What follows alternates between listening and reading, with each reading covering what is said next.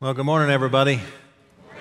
Good to be with you today. Glad that you're here as we continue this journey through Lent and this discovery of meals with Jesus and the ways in which God can help claim for our hearts a more intimate relationship, not only with God, but certainly with Jesus and with others. Certainly want to welcome our online community. We're always grateful that you're with us. And let me just remind us that not only are we having these meals with Jesus, and hopefully you're participating in the weekly or daily, rather, devotion guide, Meals with Jesus, but we're also supporting Mozambique, as you just heard. We have a 25-year history of helping in certain communities in Chikuki and Campini in Mozambique, and we've done wonderful work there, and we want to continue that journey this year by the initiation of the Food Sustainability Program. So if you haven't already made a donation, I sure want to encourage you to do so by checking out that website. Your support can make a tremendous, tremendous difference. I want to share a story with you. Some of you may know this. More than a decade ago, my family and I had the wonderful opportunity to go to a small little island in Scotland some of you may be familiar with. It's called Iona. Iona is a spiritual pilgrimage island, little bitty, teeny tiny island in the Upper Hebrides Islands of Scotland. It is a spiritual pilgrimage that's gone on for centuries, where people go and walk the island and pray at the Abbey. That Abbey has been there since the 5th century. Christianity has been there since the 5th century. That's a long time, right?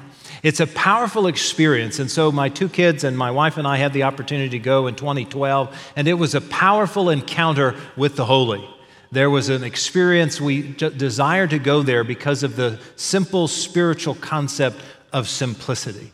So simplicity suggested to us in that particular arena that we would live together in an 8x8 room, all four of us, that we would pray together in the chapel, that we would experience people from around the globe, and in particular, that we would eat meals together and share table conversation together. And so our daughter Sadie actually celebrated her 8th birthday while she was there. She's having a piece of cake, but it's at that table and a couple of other tables that we would all gather every single day, breakfast, lunch, and dinner. The meal itself was always prepared for us, but as the pilgrims were there, we would help set the table, we would clean the table, we would clean the dishes, clean the kitchen, clean the cafeteria area. That was all a part of the concept of simplicity. And in and through that, what we gleaned at the tables, breakfast, lunch, and dinner, were new friends, new relationships, powerful possibilities about how we could find what it is we have in common in Jesus, even though we exist across the globe, have different cultural understandings, different language barriers, all of those things. But when you sat down at a meal, life changed. And we became one. And I know that you've experienced that in your own home life and in your own experience. The early Christian church knew the power of a meal. You may recall that in the early church, literally right off the bat, right after the Holy Spirit comes on what we call Pentecost, and Peter gets up and empowered by the Holy Spirit, literally converts 3,000 people to the faith. At the very end of Acts chapter 2, there's a powerful description of how the church got together on a regular basis. In Acts chapter 2, verse 46, it says, "The believers met daily in the temple, and they ate together in homes, and they shared their food with joyful hearts." Isn't that cool? So they gathered on a consistent basis, eating meals together because they understood the power of a meal. Even our scriptures tell us, the book of Revelation, for instance, when John reveals what's going to be like when Christ returns, he writes to 7 churches and he tries to help them better understand how to be faithful. And in one of those letters to one of those churches, in Revelation chapter 3, verse 20, the angel reveals this powerful truth. "Listen," God says, "I'm at the door knocking. And if you'll open and let me in, I will sit and eat with you and you with me." And the powerful image there is this wonderful, intimate conversation, table conversation. And isn't it true that as we gather around tables, we discover truths about each other? We discover we love one another. We discover how much we have in common together. There's nothing like sitting down at a table together, right? That's why we wanted to offer this series throughout the season of Lent, to remind ourselves that when we have meals with Jesus, we grow in our relationship with him. We discover his heart and his mind and his will. We recognize his teachings and understand how it is we can demonstrate those in our daily lives. Part of what we're discovering, and we started last week, Pastor Doug helped us to see in a meal with Levi, that God accepts all, that God wants to sup with any, that God's mercy and grace is available even to a lowly tax collector, right? But it's in these meals that we discover community, that we recognize God's mercy and grace, that we receive God's love and forgiveness, that we claim our faithfulness and discover how it is we can live more intentionally as a follower of Jesus. What a powerful gift that is. Well, today we find another meal with Jesus, and it's a pretty provocative one that some of us have heard before, but when we experience it today, my hope, of course, is that we will better recognize the wonderful ways that God forgives us of our sin, calls us into a loving, caring relationship, and a willingness to share that love and forgiveness with other people. The story is in Luke's gospel, as are all of our meals this Lenten season, and this one begins in Luke chapter 7. Hear now God's word as it's proclaimed through the gospel writer of Luke. One of the Pharisees asked Jesus to eat with him, and when he went into the Pharisee's house, he reclined to dine. And a woman in the city who was a sinner, having learned that he was eating in the Pharisee's house, brought an alabaster jar of ointment. She stood beside him at his feet, weeping, and began to bathe his feet with her tears and to dry them with her hair, kissing his feet and anointing them with ointment. Now, when the Pharisee who had invited him saw it, he said to himself, "If this man were a prophet, he would have known who and what kind of woman this is who is touching him, that she is a sinner." Jesus spoke up and said to him, "Simon, I have something to ask you." "Teacher," he replied, "speak." A certain moneylender had two debtors. One owed 500 denarii, the other 50. When they could not pay, he canceled the debt for both of them. Now, which one of them will love him more? Simon answered, "I suppose the one for whom he forgave the greater debt." And Jesus said to him, "You have judged rightly." Then turning toward the woman, he said to Simon, "Do you see this woman? I entered your house. You gave me no water for my feet, but she has bathed my feet with her tears and dried them with her hair. You gave me no kiss, but from the time I came in, she has not stopped kissing my feet. You did not anoint my head with oil, but she has anointed my feet with ointment. Therefore, I tell you, her many sins have been forgiven. Hence, she has shown great love. But the one to whom little is forgiven loves little." And then he said to her, "Your sins are forgiven." But those who were at the table with him began to say to one another among themselves, "Who is this that even forgives sins?" But he said to the woman, "Your faith has saved you. Go in peace." Now, I told you that's a pretty provocative story, right?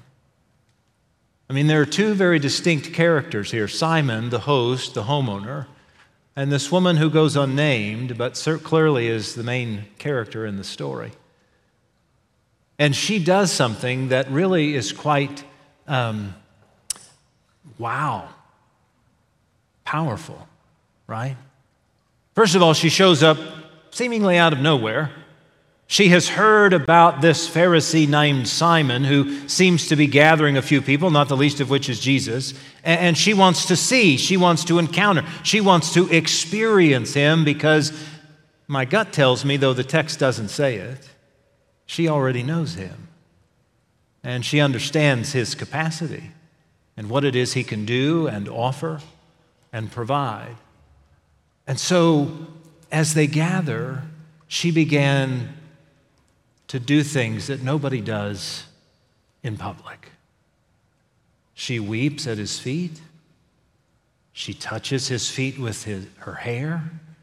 She dries her feet with her hands. She anoints him with ointment, which, by the way, is quite costly. It's not something to be wasted. And she liberally spreads it across his feet. Now, this would be something of an intimate act with someone with whom we're already intimate. It is not normally a public act at all. But she's doing this as a demonstration, as a sign, as a symbol of her gratitude, of a way to say, I am so deeply moved, I am so profoundly changed, my life has been so transformed, I cannot help but demonstrate my gratitude to you, Jesus. And oh, by the way, I want everybody in the room to see. I want everybody in the room to know. I want everybody here to better understand what I am doing. And I'm pretty sure everybody understood what she was doing, right? Because everybody in that room was uncomfortable. There wasn't a person in the room to a T, other than maybe Jesus, who didn't feel the awkwardness about the action, about the behavior. But it was all about gratitude. It was all about a sense of generosity of spirit because of what has already happened in her heart. But Simon is a bit disturbed by the act, right? Now, like any good person who wants to be formal and who doesn't want to, cause any stir, he thinks to himself, he does not say aloud, if this Jesus knew who this woman was, what her behavior is, what she does in public, he would not have allowed this. He would not have made this possible. And Jesus, of course, has some words for him, right? And a profound lesson about forgiveness.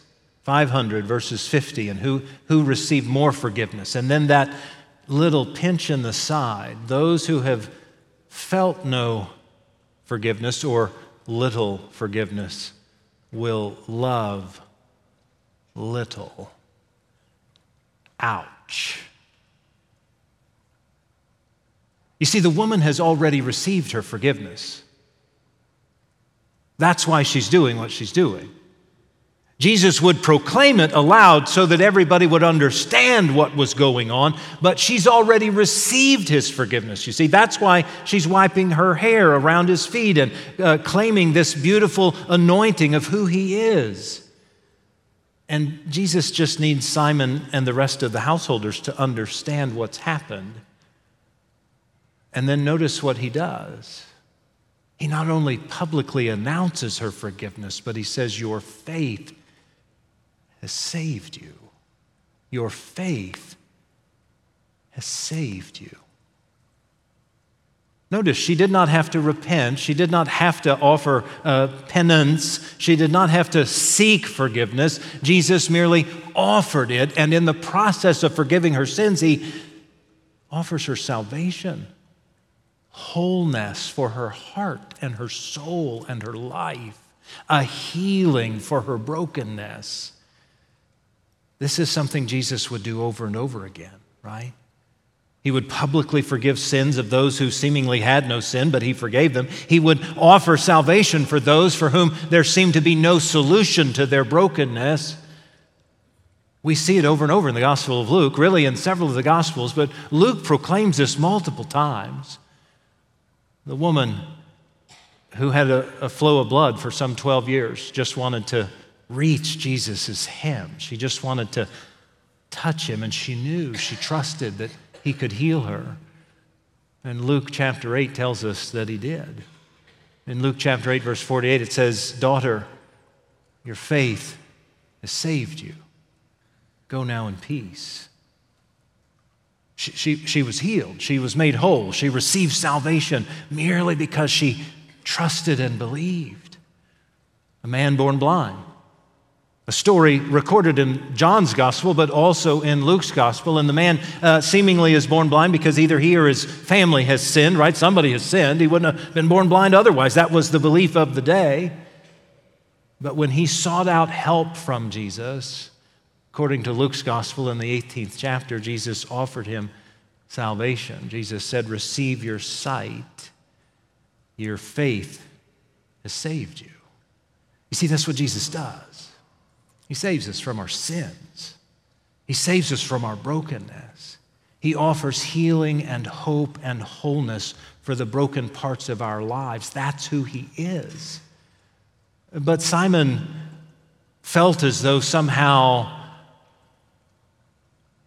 this woman had sinned too much or didn't deserve it, or somehow this wasn't right? Simon seemed to feel as though, as the right and prim and proper follower of the law and teacher of the law and well-respected citizen of society and host to the only one named Jesus,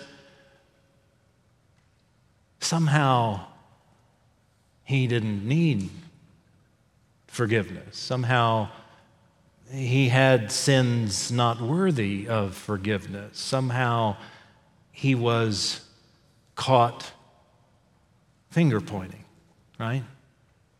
How dare him? How dare him forgive this woman? How dare he allow her to touch his body? How dare this whole circumstance transpire in front of God and everybody?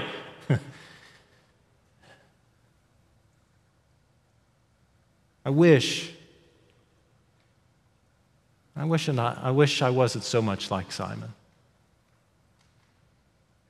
I wish we weren't so much like Simon. Because we are, aren't we?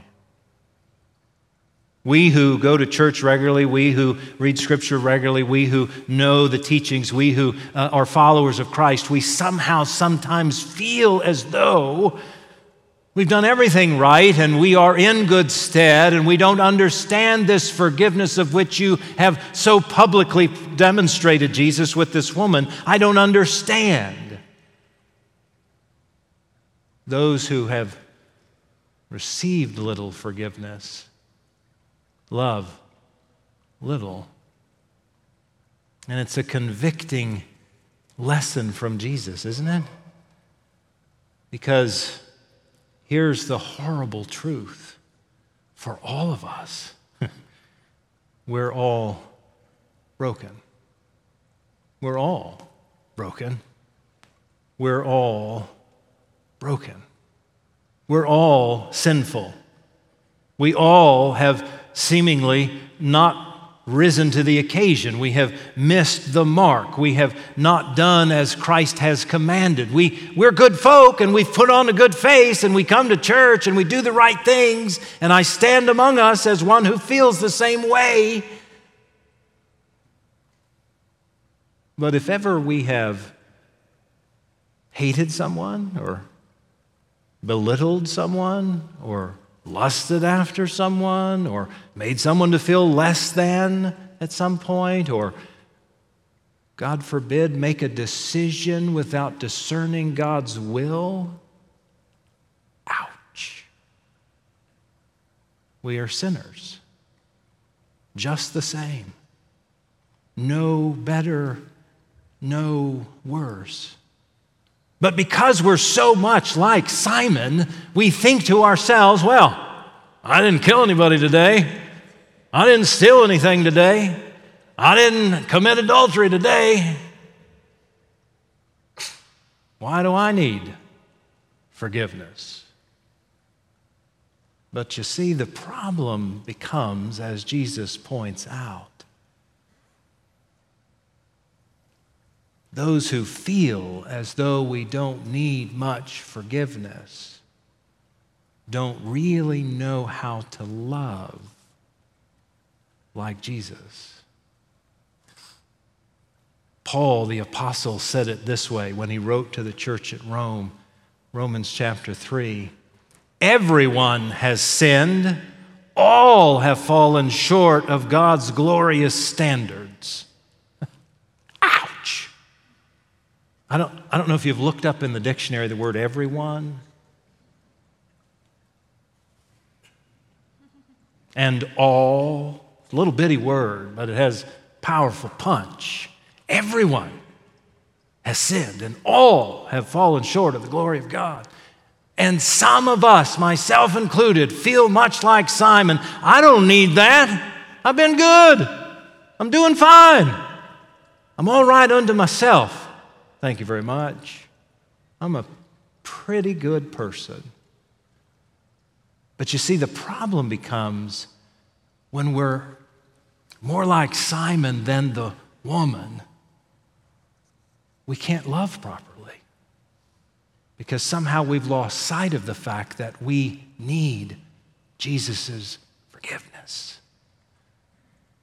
Jesus said something too that really kind of, I'm just going to have to take the knife out after I share it, but you know, in Matthew chapter 6, he told us that we need to forgive the sins of those who have wronged us, and if we do, then God will forgive us, and if we don't, then dadgummit. It hurts, doesn't it? You see, genuine community and real faithfulness is founded in the humility of forgiveness and love. The humility to recognize I need forgiveness, and the humility to realize I can offer forgiveness. And because I am realizing that in my brokenness, I can love more like Jesus. I can offer help and healing and wholeness and share God's love in very tangible, palpable ways because I realize I need it. I am broken and I need help. And I see you might too. And I love you anyway. And I want to know you more. And I want to share Jesus' love with you. You see, until we recognize our own utter dependence upon the mercies of Jesus to give us forgiveness in our brokenness, we don't know how to love. Because we've forgotten the gift. And our lack of empathy is shining bright.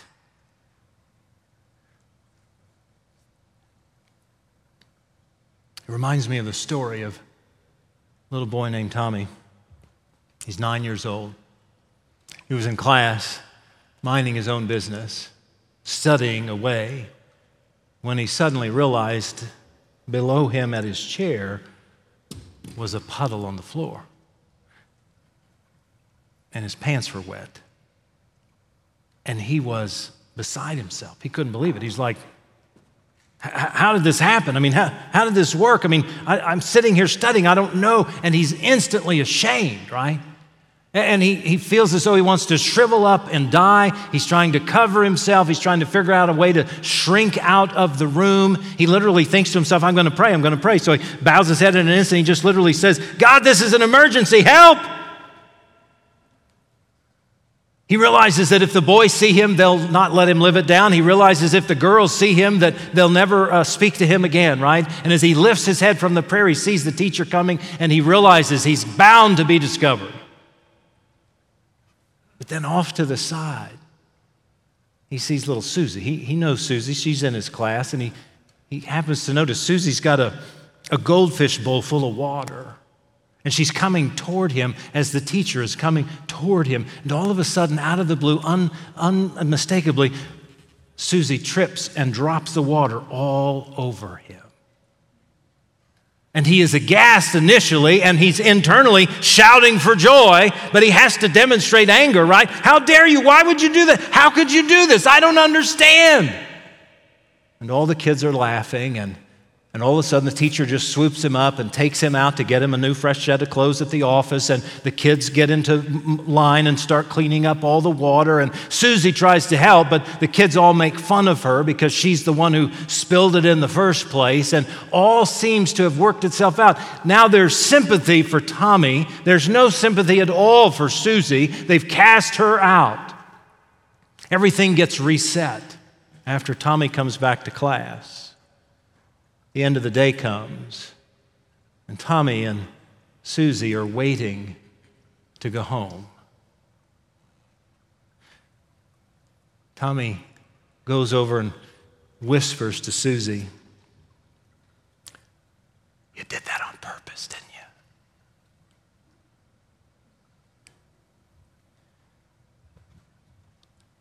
Susie whispers back, "I wet my pants once too."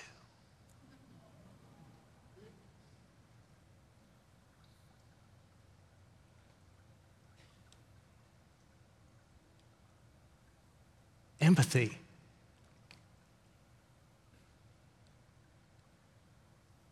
is a powerful gift. You see, when I realize that I've got something in common with you, and I realize that I've messed up too, and I recognize that I have missed the mark more than I would like to claim, and I understand that even though I have a nice face and decent clothes and a good person and go to church, I'm still a sinner.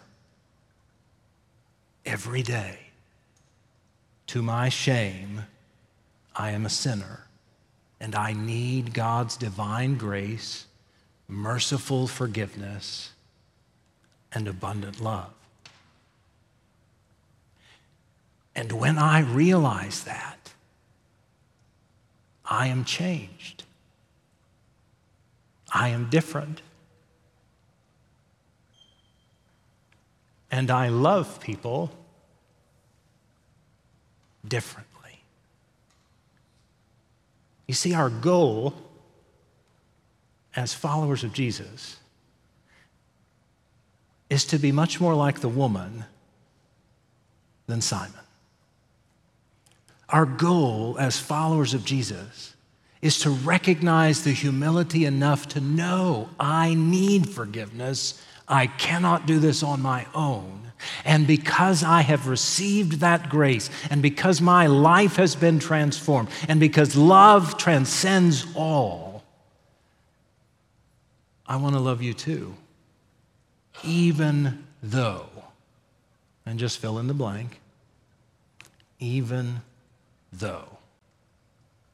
You see, that's what the woman did. She realized she was a sinner. She knew she couldn't do it on her own.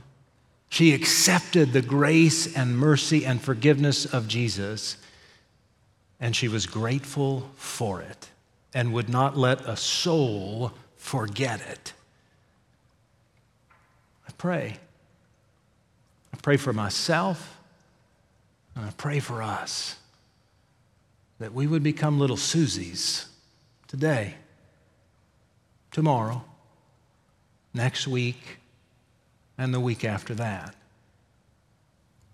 Because you see, Susie, who in this story of Luke chapter 7 is the woman, when we learn from them how to love like Jesus, God's kingdom comes.